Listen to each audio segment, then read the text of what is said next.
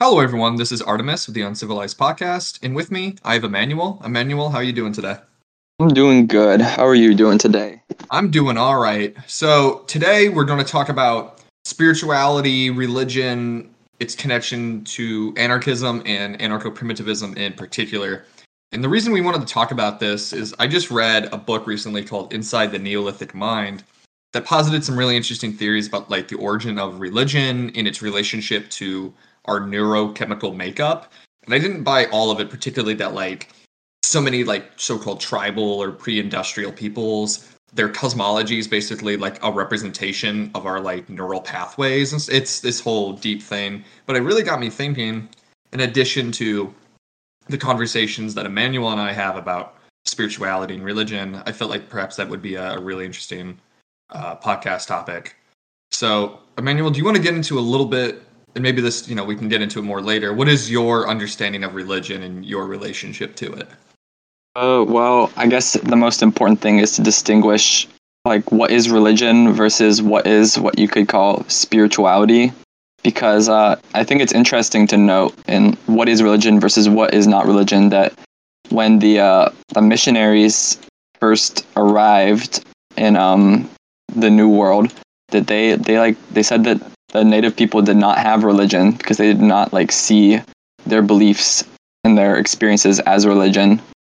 And I think that's correct, but not in the way that they mean. I don't think it's correct in the sense that European religion is superior to what they found. I think that there is like a fundamental difference in what the two different peoples experienced. Wouldn't you agree with that? Yeah, and it comes up a little bit, and my understanding is I'm also reading Bury My Heart in Wounded Knee. Bury My Heart at Wounded Knee, excuse me. In addition to just other reading, is that these people, obviously, we're talking about a large swath of communities and individuals, did see, like, yeah, we have religion, but it's nothing like yours, right? You worship this abstract, unseeable thing. And while they might have had those features in their religions or their cosmology was much more centered on like the day-to-day applicability, you know what I mean? Like the relationship with land, the relationship with the features in the land and the people around them. They might have had like the so-called great spirit or creator in some way.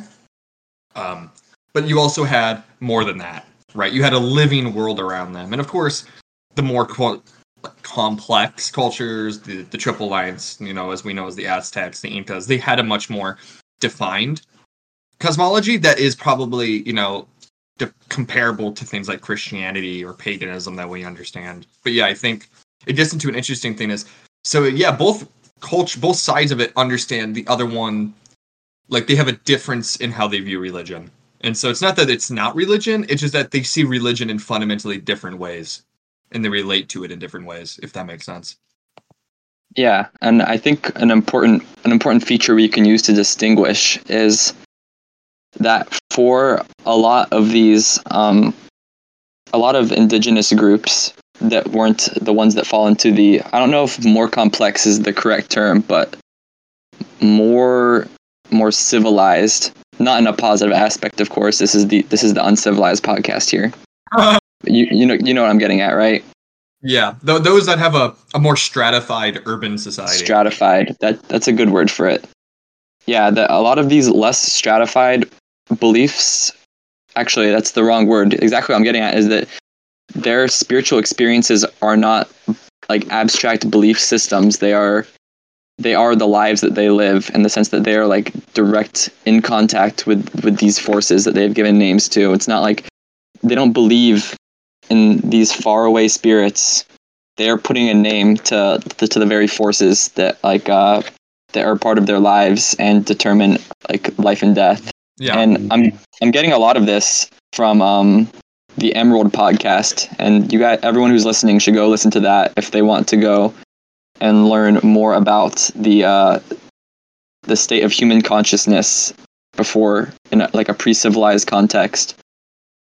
Mm-hmm. But it's definitely fair to say from the anthropological evidence that people, hunter-gatherers, had a very different state of consciousness when you consider things like hunger, lack of food, lack of water, lack of sleep, the things similar to like the runner's high. There's all these different contexts that come together and produce a very different consciousness. Wouldn't go all the way to, don't know if you quite call it hallucinatory or psychedelic, but you can imagine that it's very, very different from the chemical reality that we have today. Yeah. That's interesting because there's been debates over, like, can people actually understand other cultures? So could the Spaniards actually have any insight to the indigenous cultures that they were conquering, invading, or even studying in some cases? Could they understand them? Like, or were they just so separate, psychologically speaking, like they just could not understand them, you know? Like, there is so much that gets into that, and that's why when some cultures, like the Shawnee, would adopt, they could adopt anyone, but I'll talk about colonizers. Like, they have a ritual purification. Like, there's an adjustment on the inside going on, according to the Shawnee, when you're adopted. Like, you're no longer a white person, you're Shawnee, right? Like, there's a fundamental change in that person, and I think that has to be in some way, like, to them, it's a neurological, or you want to call it spiritual, right? For them, it's essentially the same thing, like change going on, right? Yeah. So I definitely agree with that. I'd like to believe that people are capable of understanding other cultures, but I think in the case of European colonizers, that wasn't the case. That they were their act of studying was not to understand that experience, but to categorize it and to like make it a dead understandable thing, in the sense that according to science, we understand things more than we ever have previously. You know what I mean? Like, you can look at a material and you can analyze like the chemical content, like the atomic numbers. You can look at an organism and you can map out its nervous system, you can map out its genetics, and you can understand it completely in terms of numbers and letters and genes. But what kind of understanding is that really?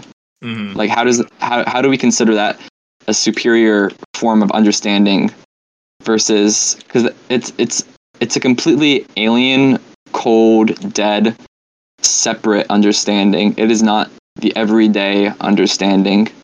It is not like the personal, emotional understanding. Yeah, I mean, Marshall Solins, who every anarcho-primitivist or materialist, rewilder needs to read him, he had this debate. I can't remember the other guy's name off the top of my head, but it was basically on the idea that this other man basically believes that indigenous cultures or any people essentially think and have the same thought process as like Westerners, right? But Solins argued that like each culture has different types of like thought processes, rationality, and the patterns of thought are based within cultural narratives. So unless you're immersed in those narratives and raised in them, like you just can't think the same way as them. And so it's not essentialism like, oh, racially they're different, but the cultural context in which you're raised affects the way you see the world, right? So when people ask, well, did the Greeks actually think the Olympians from the top of Mount Olympus? It's like, well, you can't ask that the same way because they're not thinking of it that way, you know? They're just not. Yeah. So I think that's really interesting. I want to ask you, you're kind of touching on it, but to you, what are the defining differences between spirituality and religion, even if that's not the best distinction, right? And in the same way, like technology versus tools, according to primitivists, right? Like, it's not for us, it's because we don't have the language really to distinguish them. But for you, what distinguishes those two things, if at all, really? I feel like it's a pretty hard question for me to answer, because a lot of the times when you hear spirituality, at least in the United States context, you're probably gonna come. I mean, at least for me, it conjures the image of like a white woman hippie, in which case like their spirituality is largely just regurgitated Christianity with some like traditional European flavorings. So I feel like that still falls into the same category of religion in that case. But if we want to like make a quote unquote genuine spirituality, then I think it has to be centered in lived experience and in ritual. Not ritual as in like the sense of This like something that's being reified. Yeah. Okay. Yeah. But ritual in the sense of like the sense that all of these old gods that you can find in any culture, whether it's America, Africa, Asia, all of these traditional gods, they don't make sense in the modern context because we're not doing things like rearing sheep, tending to crops, going on hunts. Right. We're not doing these things. Right. So those things. You can't understand and be a part of those religions in this modern context. In the sense that, like, what you're gonna believe in, like the god of shepherding when you go to like your office job, like what does that even mean? That's a completely abstract belief system. You're not in contact with those forces at all.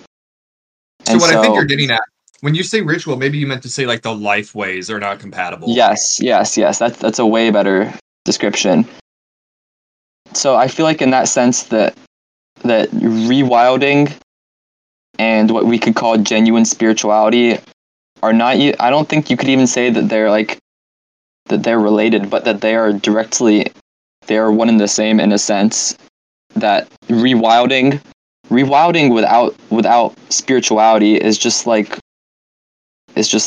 white colonial, like survivalist LARPing. Like, these skills are completely useless when they're separated from the life ways from which they emerged. And in the same sense, you can't rediscover these life ways if you're still practicing like a completely absorbed life way, that, if you can even call it that, of the modern day. When it comes to rewilding and stuff, like obviously I don't expect that a lot of people are going to be able to like run off and be a shepherd or whatever. I think it's a lot larger than that and a lot different for everyone's circumstances. But I was going to say, that reminds me, I'm going to refer to John Zerzan a couple of times here, because I think he's one of the best primitivists to talk about this, because he spent so much time talking about religion in ritual. But he says, he met, can't remember, maybe 2005, I think he met this woman. He was on a tour in Turkey, met this woman who was she had to make a bus, and she didn't have the time to talk about it. But she said, I think the way you're talking about green anarchy is like a spiritual revolution. And that like stuck with him. And more recently, he's told me, and he's talked about in other places, how a lot of his writings have been centered on kind of quasi-spiritualist themes. And yeah, like I consider myself a materialist. I'm a cultural materialist, in some sense, but I can't imagine a world based in, if you want to call it wild nature, nomadis, whatever term you want to use, without some type of spiritual feature. And that doesn't mean like sacrificing the ego to some abstract concept, but like to noticing and recognizing and giving names and respect to the things around you and recognizing them as equals to yourself is in many ways to me, that's radical, because we don't do that, right? Capitalism and statecraft negate those things. But it's also, many people call that spiritual. Whether or not we think it is doesn't matter, but that's what many people consider to be spiritual, is the recognition of the respect of everything around us, you know? I agree. Like for what we could say, I don't know if we all are we like WASPs, white Anglo-Saxon Protestants. Like for the average WASP American who's like whose experience of religion or spirituality is rooted if not directly in Christianity, then like in vaguely Christian values. Like I feel like it's like a post-Christian humanism that we kind of exist in now. Yeah.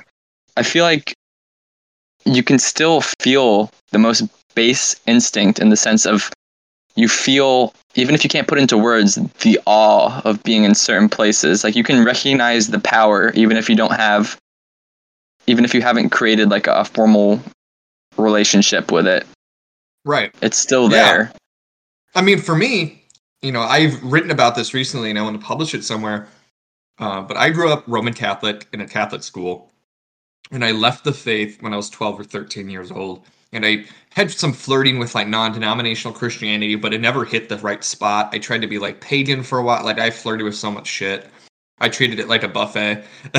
And only more recently am I affirmed in I'm not Catholic, but I consider myself in some way to be culturally Catholic. like I grew up in that, like that's my background. I was raised fairly traditionally Catholic, and like the social teaching and like the morality of Catholicism in many ways influences who I am today. And like when I go, if I visit a Catholic church, yeah, it's a very constructed, civilized place. I can still feel the awe there. And there is something, hunter gatherers. I can't think of a single hunter gatherer group, or even like early agriculturalists, or contemporary low scale agriculturalists that don't have places of spiritual energy in their cosmos, right? It might be a hill, a mountain, a lake. Like it is essential to their life that place stays that way, right? Black Mesa for many of the indigenous peoples out west, right? Similar thing. It's almost like we've imprisoned these places and constructed them in a civilized image, so to speak, where it can be built and replicated anywhere, as opposed to this place has taken millions of years to form, and our ancestors have a relationship to it. We have a relationship to it. Our descendants will have a relationship to it. You know what I mean? It's like a simulation of spiritual places. Yeah, I think that draws a really fundamental division, or it shows you this division between like what you could call secular ecology and a relationship with nature. Because on one hand, do you want to protect this forest because you're concerned about like resources, or do you want to protect this forest because you know the forest and you've been in the forest and you don't want it to be wounded?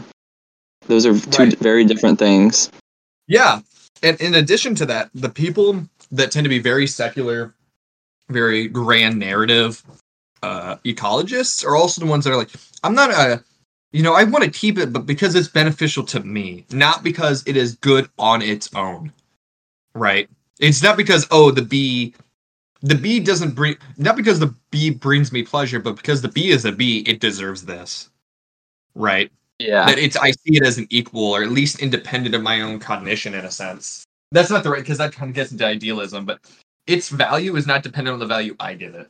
And so, kind of relating back to what you were talking about earlier, what is the anarchists?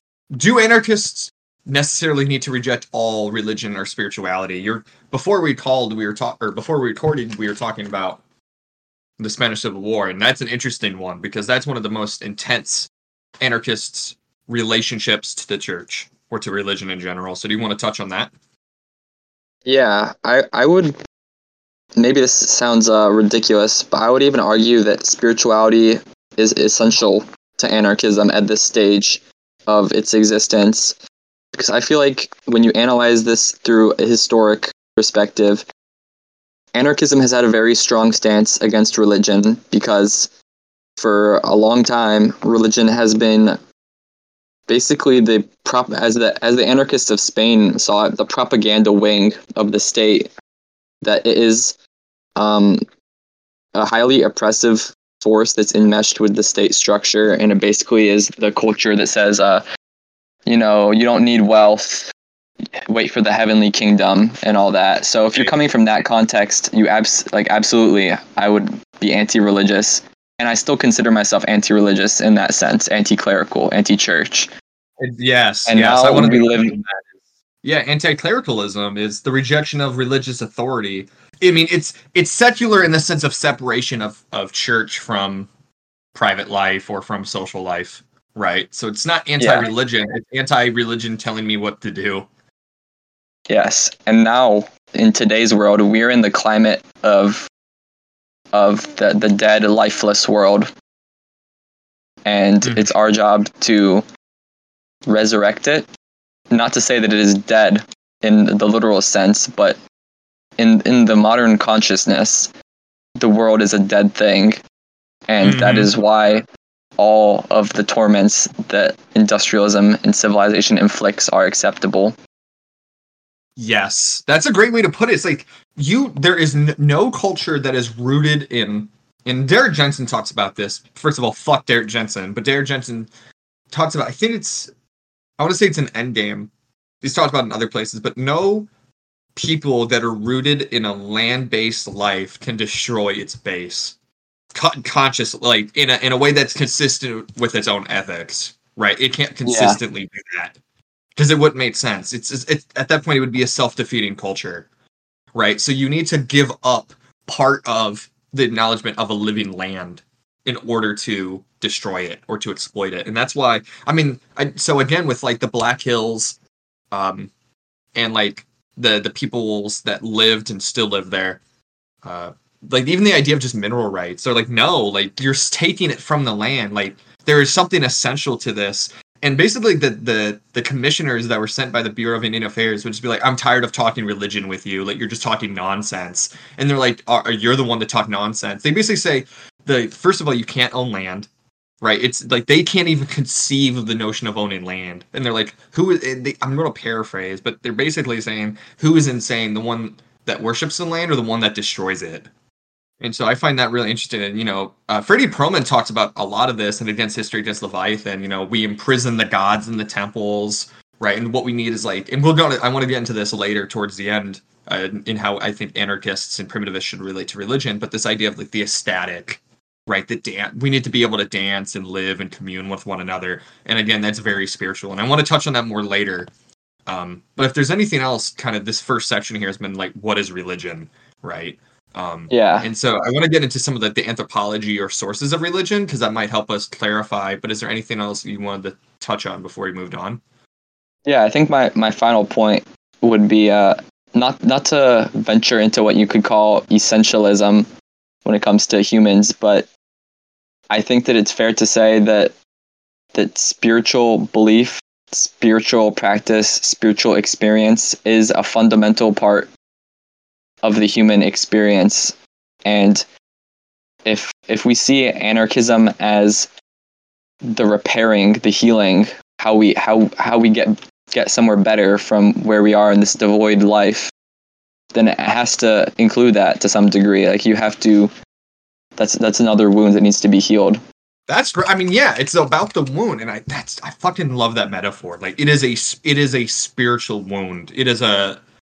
I mean, if we're so alienated from one another, right? Anyone that's radical at all is going to acknowledge we're alienated because of our work, by our work, from one another, by one another, right? There's something, and because of our nature as social creatures, and I know there's been people like, oh, you can't make essential statements about humanity, which is like, just at that point, just shut the fuck up.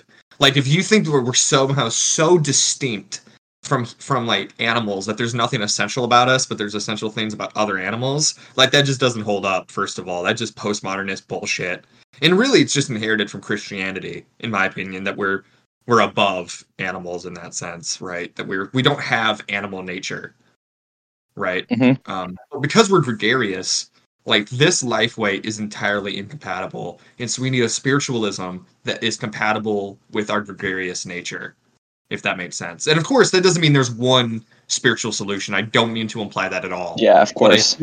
What I should say is there are things that are and are not compatible, and that opens up many different packages of spiritual existence. Jamie, for example, a guest who's been on, he's talked about like the bear spirit, right? He got his smokestack, I think, smoke shack, where he's smoking fish, got attacked by a bear.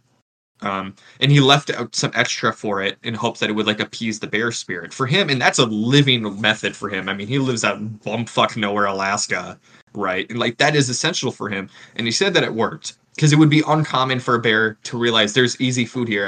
I'll come back, but it didn't, right? So maybe in some way he had in his mind I had appeased the bear spirit, Yeah. And so fun fact for those that I think we talked about it, but in those episodes that we did, in the first. In the second one, he kept looking out for the bear to come back. So there's a few times where you can hear him like stepping outside onto his porch because he's making sure the bear's not outside. I think that's a really good example of like breaking away from the secular dead thought, because that's what if you're living in a completely secular, scientific, rational world that says, well, logically, if you leave food for a bear, then you're going to attract the bear, so don't do that. And I feel like this line of thinking in which like there's a clear-cut solution to every issue it just leaves life devoid of so much.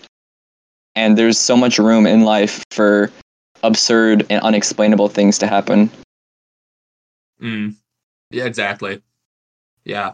I just find all that so fucking interesting. And maybe how far back does some of those practices go? You know? Mm-hmm. And I know there's so many theories, and I want to get into those now, is what are the roots of religion? And of course, when I say religion, I'm including animism for the sake of it for this. And some things I want to clarify is animism is not a religion like Christianity. And while Christianity has some variety in it, it has a common source of the church, right? The proto-Catholic Church, proto-Orthodoxy, whatever the fuck you want to call it. Animism, though, is a term that we use to just describe large swaths and examples of indigenous religions. They're usually based in, there may be gods, there might not be gods, but typically the god is not the center of the faith, right? It's the river spirit, it's the spirit of the trees, the spirit of the woods, the spirit of the deer, right? And it's like a reciprocal relationship, this give and take that goes on to extend into later pagan Bronze Age and post Bronze Age religions, but it's more apparent here, right? So to be clear, and then I might reference shamanism. Shamanism is one of those weird ones. Like the notion of a shaman is really only found in Siberia, but we've taken that term and expanded it. Same thing with like totemism, right? Where we find it and it's named in one culture, and then we find commonalities in others, and then we use that term to describe those. Does that make some sense? To be clear? Okay, cool. So one possible source of this is rooted in the belief in the afterlife, in burials. And what's really interesting is if that's true and archaeological evidence holds up, religion is older than our species. Which comes with Homo naledi, who may or may not have been doing burials roughly 300,000 years ago, which is almost as... And we have evidence for burials about 150, 160,000 years ago. So, like, that's almost double the amount of time. And Homo naledi had a brain significantly smaller than ours and is generally considered to be more archaic. Now, it has features that are quote-unquote, like, anatomically modern, but it's very weird. Like, it could climb trees, but its wrists was, like, more Homo sapien looking. I mean, this thing looks like if you took, like, Australopithecus and like a primitive Homo sapien and just like mashed them together. It's very unique. But there seems to be something in that. Like, okay, there's an afterlife, and the ancestors, our people, are constantly influencing our life. So it's not so much the gods that are doing that, right? If they believe in gods, but it's the people who have already existed and continue to exist. Death is not the end; it is the entrance to another life. Right, it's like the shadow world, the spirit world, whatever you want to call it. It's perhaps that's rooted in a material need. The material need being, okay, we liked these people that passed away. We don't want to see them just eaten, right?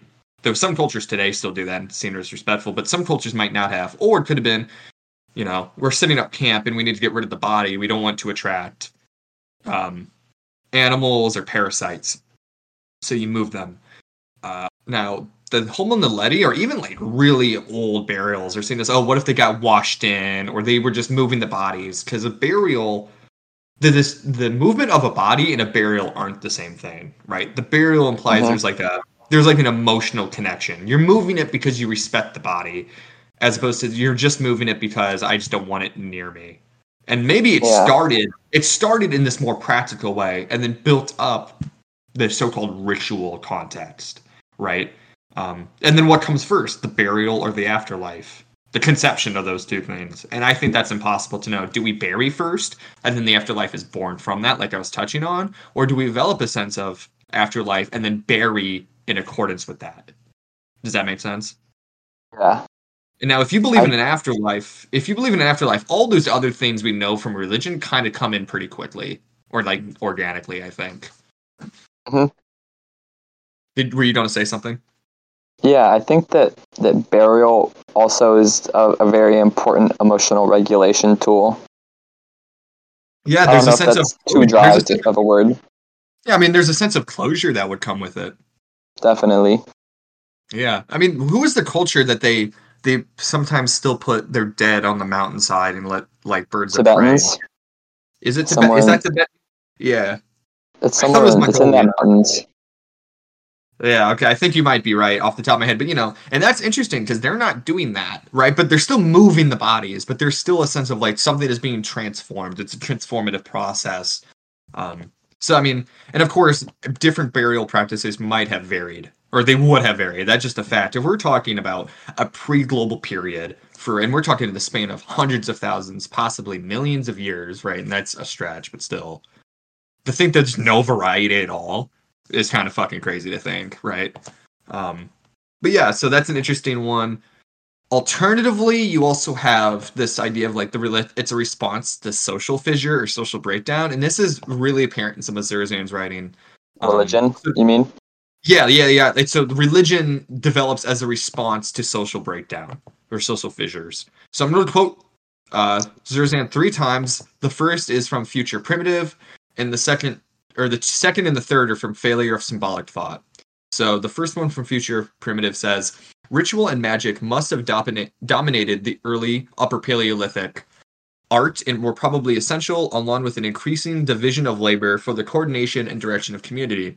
So there, it's why is it that we could direct community before, but suddenly we can't, right? There's some change here, and as he touches on, it's the division of labor. Secondly, from Failure of Symbolic Thought, essential for the breakthrough of the cultural in human affairs, ritual is not only a means of aligning and prescribing emotions, it is also a formalization that is intimately linked with hierarchies and former rule over individuals. All known tribal societies and early civilizations had hierarchical organizations built on or bound up with a ritual structure and matching conceptual system. And the third quote, abstentiously supported to estrangement, abstentiously opposed to estrangement, the counterworld of public rights is arrayed against the current of historical direction. But again, this is a delusion. Since ritual facilitates the establishment of the cultural order, bedrock of alienated theory and practice, ritual authority structures play an important part in the organization of production, the division of labor, and actively furthers the coming of domestication. Symbolic categories are set up to control the wild and alien, thus the domination of women precedes a development brought to full realization with agriculture, when women became essentially beasts of burden and or sexual objects. Part of this fundamental shift is the movement toward territorialism and warfare. And so he goes on to talk about the correspondence between the movement and increased importance of ceremonialism.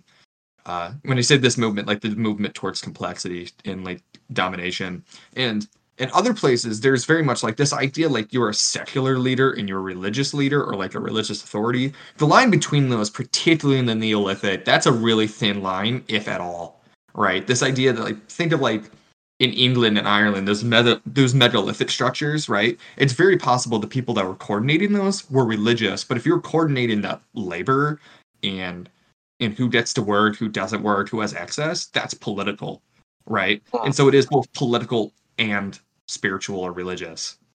Yeah, and that's obviously a very, very formidable undertaking to do. It takes a lot of labor hours.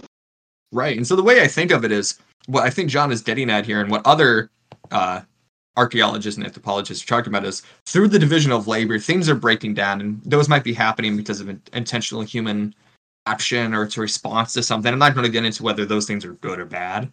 People kind of know my opinion, but religion seems to probably be acting as a justification for those things, right?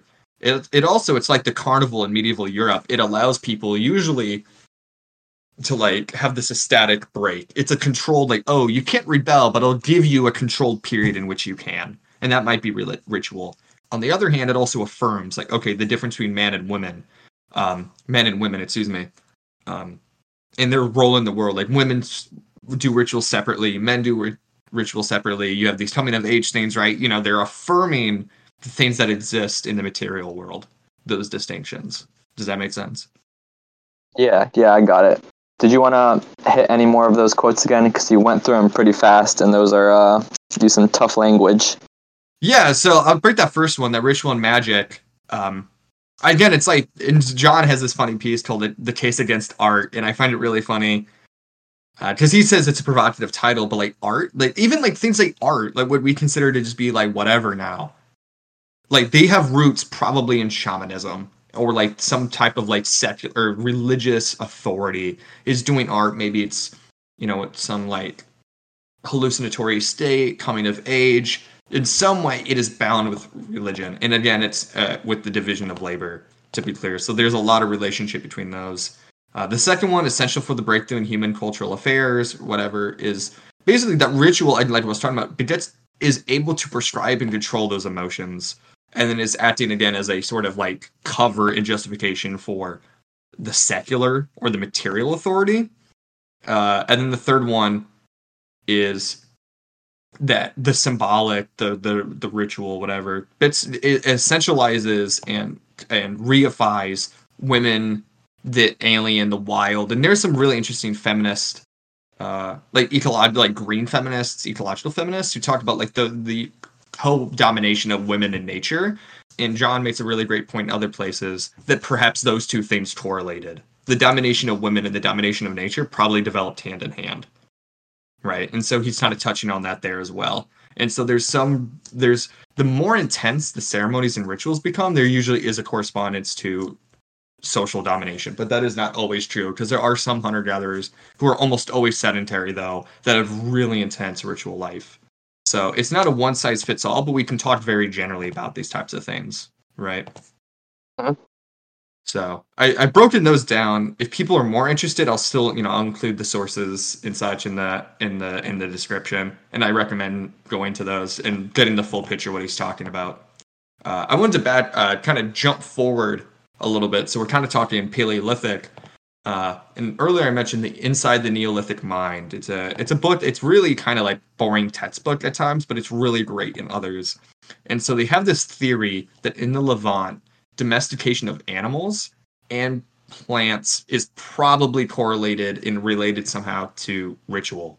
That shamans or spiritual leaders in the Levant wanted to flex their power over spirits, and were doing that by herding animals and controlling animals. So you went from sheep and goats to the auroch, which becomes modern day cattle, right? And they took that from like the emphasis on animal like structures. So like what I mean by that is like statues and carvings in these what seem to be temples or proto temples and basements and caverns, which are kind of like when I was kind of talking earlier, the churches and temples kind of replace spiritual sites. These places are kind of becoming the new caves, where a lot of the spiritual practices in the Paleolithic would have happened in caves. They create their own caves, for the lack of a better word, and that's where the religion is happening.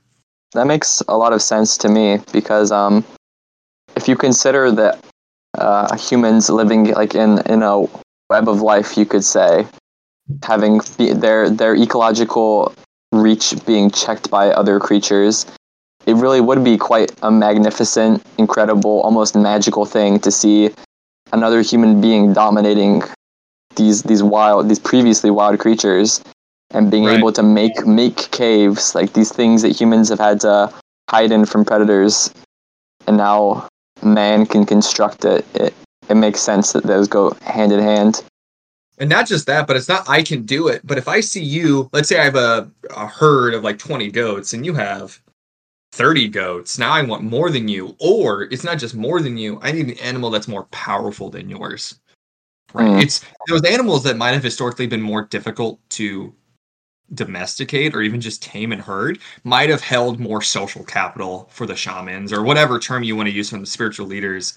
In that book, I'm not going to quote from it just because it's so fucking dense, but I highly recommend that people look at it. I'll consider, if I can find really strong excerpts, I'll put them in the description or in the comment section for people to read.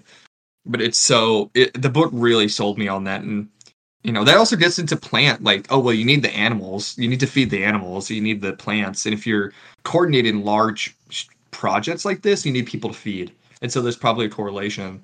And there's other theories. I don't believe it's discussed in the Neolithic mind, but the role of alcohol might have had a place in rituals, and we're kind of like entering secondary, states of mind. Alcohol might have had a role, and therefore we need to domesticate the plants necessary for that. And again, this might have happened. And to be clear, this could have happened a million different ways in different places, right? But again, I'm only talking about the Levant right now, in some of the locations in which the spiritualism seems to have been kind of like a coordinated state. more than others, or could have been central for the local religion.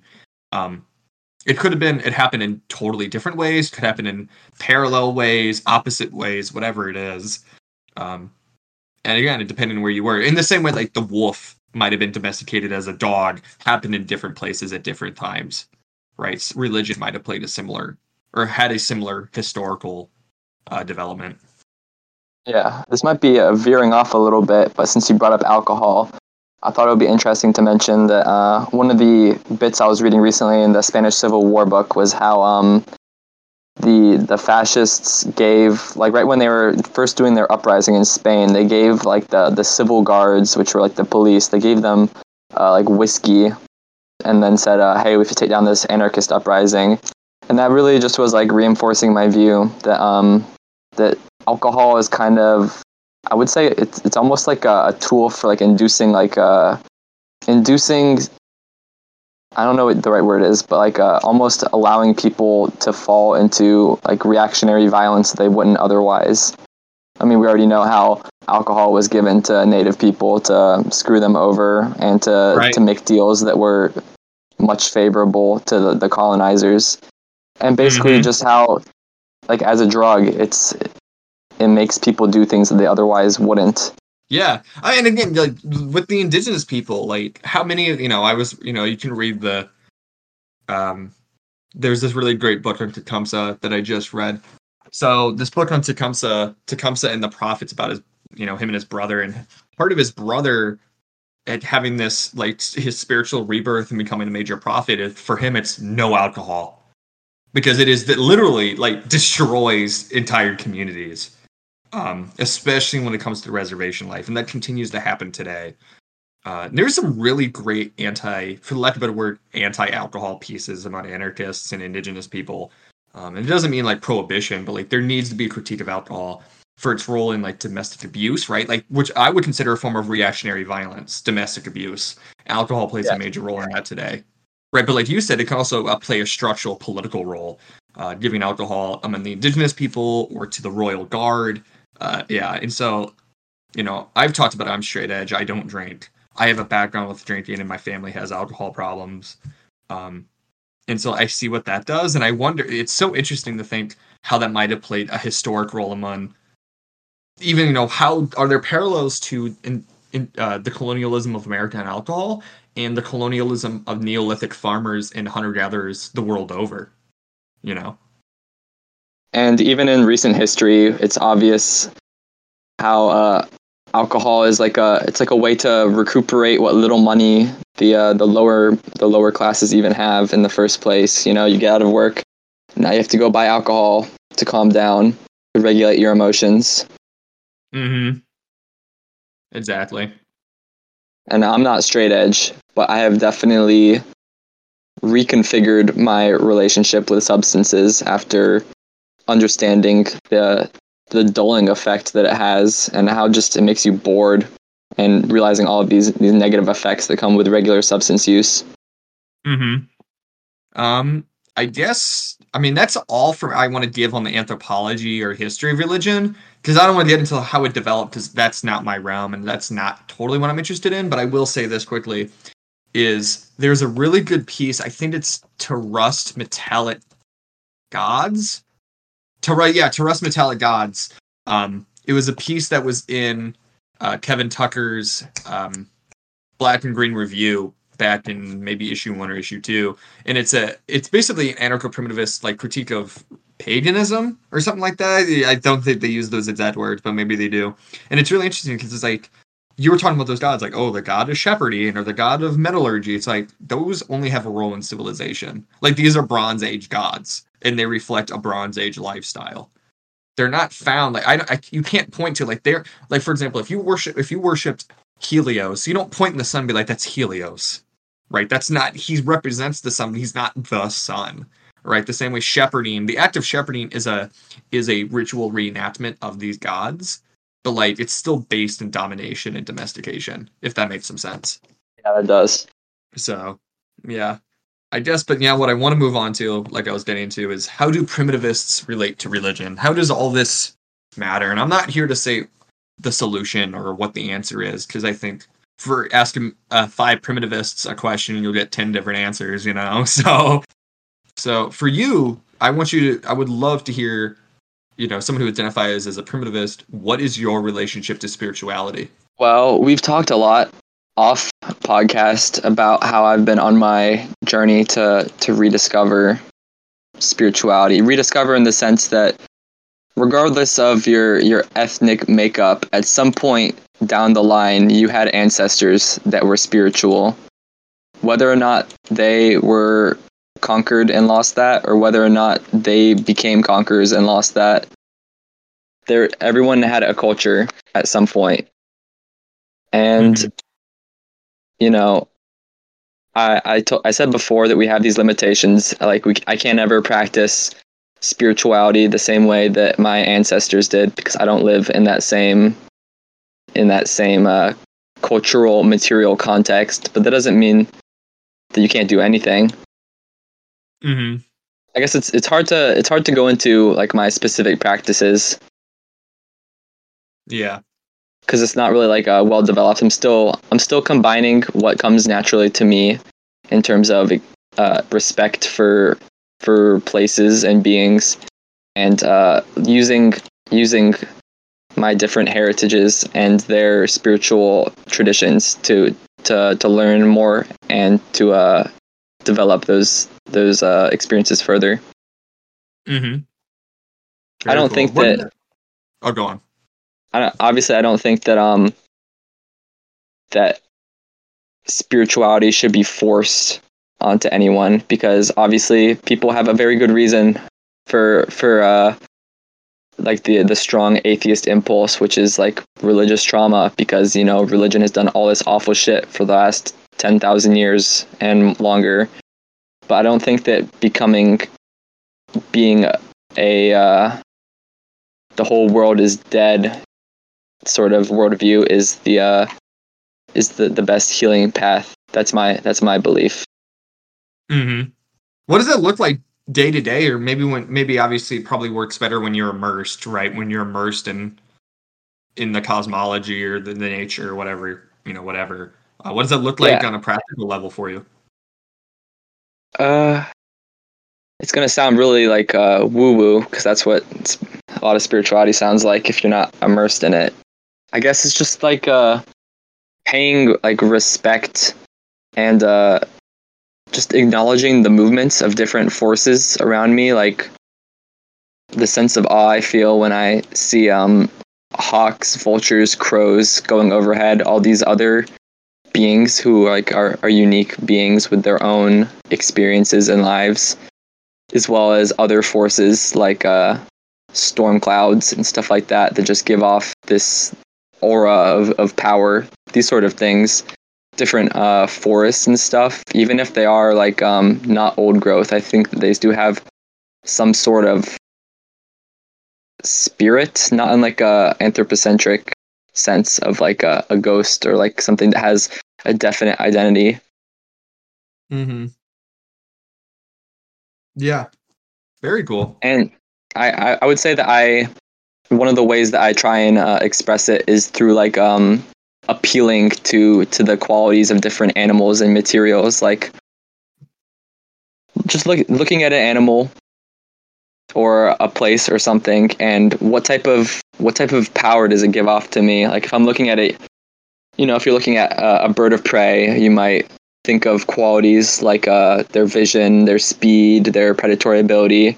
And so if I run into like a piece of that creature, like a bone or a feather, then I feel like those become like shamanic tools almost, like those hold the power, and it's a way of bringing that creature into my life. You know what I mean? Like it may be dead now, or it might just be a part of it has been shed away, but now I am, even if it's just a little bit, my life is a little more intertwined with these creatures.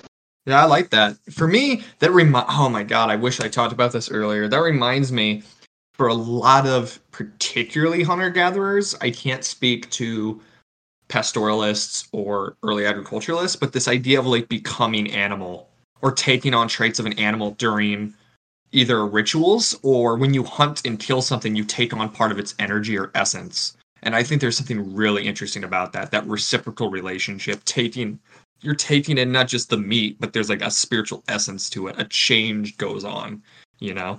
And that just reminded Yeah, me. yeah. I do agree with that, and that's part of the reason why I've been thinking more about my diet recently. Not because I think it's wrong to kill animals for subsistence, because that's what a lot of animals do. But I do want to make sure that the animals I consume are like in a more responsible way, not like animals that have been tortured and slaughtered in factory farms. And I would like to get to the point where I can have the personal relationship of hunter and prey. And I feel like that will bring my relationship to these animals to like a new level of understanding. Yeah, yeah. I also want to talk about some other things. I appreciate, first of all, you being able to express that. But some other ways I think that people do relate, I'm not saying I'm not condoning or supporting whatever, is some like new age nature worship, like neo-druidism. I see that among some primitivists. Some of them are just pagan, like, oh, I'm a Norse pagan, right? Or whatever. Some of them kind of just appropriate in whatever that means to you indigenous culture. Like they have no relationship to it. They're just like, oh, that looks cool. I want to do that. You know what I mean? And of course, some people say any nature centered faith is going to be appropriation. And I think that's a load of bullshit, right? There's, of course, Yeah. like I said earlier, the green anarchist spiritual revolution, or which to me is like neo animism, modern animism. And that reminds me, I want to quote Perlman. I talked about him earlier from Against History, Against Leviathan. He talks about this, and I quote: "The communities resist every incursion, every enslavement, every rape. The story of the invasion is also the story of the interminable resistance. Is the interminable because it has no term, because it is not a cycle, because it is not a part of the rhythm of life. The resistance is not primarily a clash of arms, even if it is the spectacular battles of the proto-Leviathanic Aztecs give the impression that the resistance is in spears. The resistance is in the drums, not in the spears. It is in the music, in the rhythms lived by communities whose myths and ways continue to nurture and sustain them." To me, that's what I was kind of talking about earlier. Like, again, what Zerzan experience is like this. It is, our resistance must be spiritually oriented. And as you said, there's no rewilding without spiritualism. And John Moore quotes that as a critique of Ted Kaczynski, that for Ted, his resistance was the spear, right? It was the bomb. But like that can't be it. That can't be primarily what our resistance can't always be this physical clash. It has to be, and I know some people understand this a different way, it has to be like interpersonal and personal. You know, you can't just, and I hate, like, you know, liberals argue this, you can't change the world if you can't change yourself, but in some way that is kind of true, right? Because if you're just carrying on the same badges as before, then you're not changing anything.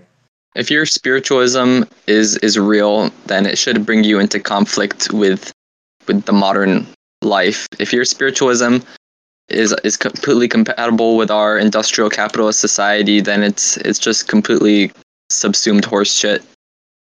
Right, right. Just like the Calvinists, right? The Protestant work ethic is built entirely for this. And the Catholics, you know, they've tried to adjust, but they're basically just a remnant of feudalism at this point.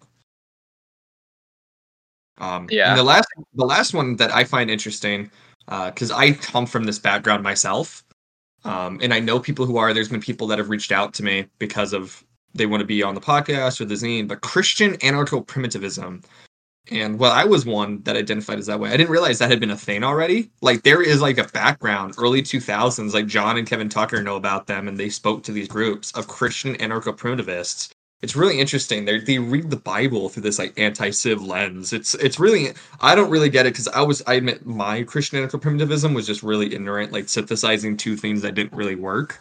But some of them they really make an effort to do that. I, in my personal opinion, I don't get it. I just don't. And when I talk to them, I'm not seeing it. But hey, I'm not going to tell them they can't do that because that's not my place. But I don't know. Do Yeah. you have any thoughts? Any thoughts on people that try to take these like Abrahamic faiths and trying to connect them to anti-civilization? Yeah, I think that Christianity's not going anywhere, and I think that the more libertarian aligned Christian faiths. Like if that's gonna rise, that's a good thing comparative to the other flavors that are also getting quite popular. But I do think it's obviously important for Christian anarcho-primitivists in the United States to acknowledge their relationship, like in the class structure and as like beneficiaries of colonialism. Like everyone who benefits from colonialism needs to, but you can see where the hypocrisy could come from of, the Christian and prim on their homestead of stolen land. Right. Like how lucky you get to do that, huh? Yeah, of course. I know someone like that, and he just hits there's no really, there's no indigenous people left because they're all civilized anyways. It's like, shut the fuck up. Shut the fuck up. Yeah, that's stupid. Yeah, big surprise. The homesteading Christian doesn't really have an understanding of colonialism. Big fucking surprise. That's just the complete form of genocide. Then he's saying that people don't even exist anymore, and you get to just take their land. What's the difference between you and any unapologetic fascist colonizer? Well, I mean, that's what the Spanish did. It's like, oh, we can have this land because you're not really people anyway, so... Yeah. I mean, it's the same thing. And one other one I wanted to touch on, and I also have some background in this, and I know a lot of people tend to be predisposed to this, is Taoism. Taoism and, like, Zen Buddhism. John Moore was really into Zen Buddhism before he passed. Well, at least I know he kind of had this rupture with primitivism later, but whatever. Because Taoism, this gets into the Western bias. Is it a religion or is it not? And I think the easy way to say it is there are some that do fit more of a definition, some forms of Taoism that fit the definition of religion, and some that are more quote-unquote spiritualism, right? And it's kind of this idea of Wu Wei, like actionless action or effortless effort, kind of appeals a little bit more to this anti-work, anti-civ, kind of milieu. And so there's a lot of interesting stuff there that I think people don't talk about as much. I think there was a little bit of that before I came into the scene, because I can find some old readings on that, but I feel like it's kind of figured out a bit.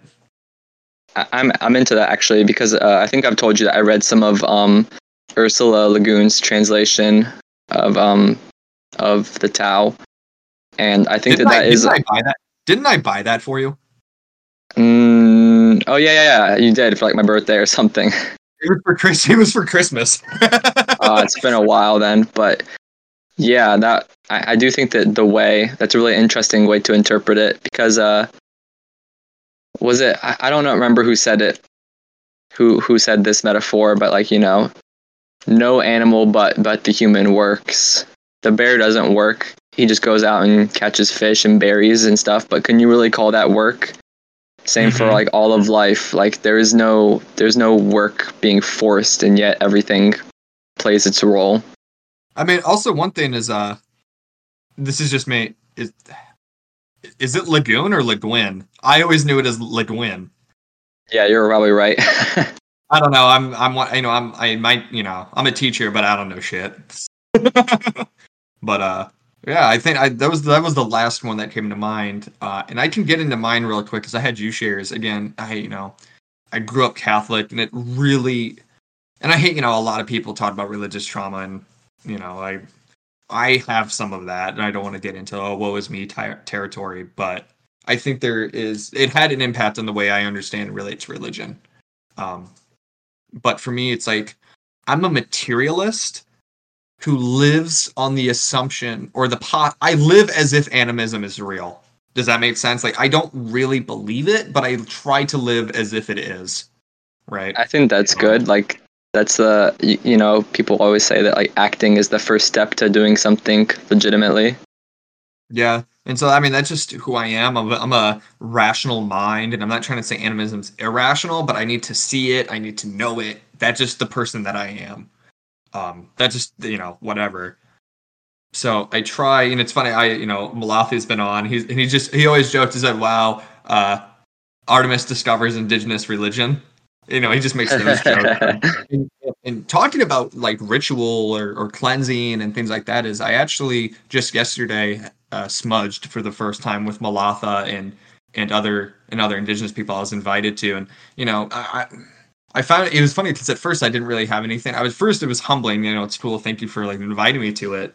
but it was also like afterwards, I really was like, wow, that actually felt really good to think about. You're cleansing your mind, so you're cleansing your thoughts, your feet, your heart, right, and then other places you think need that healing or that cleansing. And I actually afterward, I was like, damn, that felt really good.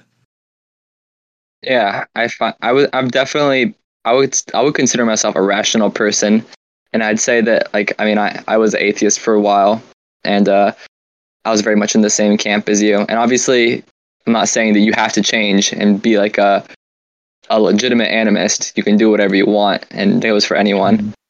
But at a certain point, for me at least, I just kind of I found a way to let go of my constant need to like know something in an empirical sense and just give way to my feeling. And obviously, if you don't feel something, if you don't know it in your heart, then that's just you. Like you can believe or feel whatever you want. My beliefs come from how I feel and like my experiences. Mm-hmm. Like I don't believe that anything is alive based off of like some ancient text or anything, or like a mythology. Yeah. That's just how I interpret my feelings of awe. Yeah. I mean, for me, like, I think to me, spiritualism is probably some extension of that feeling. That sense of awe. When people, if you went to the mountains or you saw a canyon or a beautiful mosaic environment, some people it's even in cities, right? Or, whatever. But there is a feeling with that. And a lot of, major religions will argue, oh, that's God or whatever. And I don't give a shit. Yeah, it's God. It's just not your God. Right. I don't know. I find that stuff so interesting. And we talked about it earlier. And I know I keep thinking we're winding down, but this is such an interesting topic. I wish we had talked about before. We talked about this also before recording, is the feeling of sitting around a fire with other people and just talking.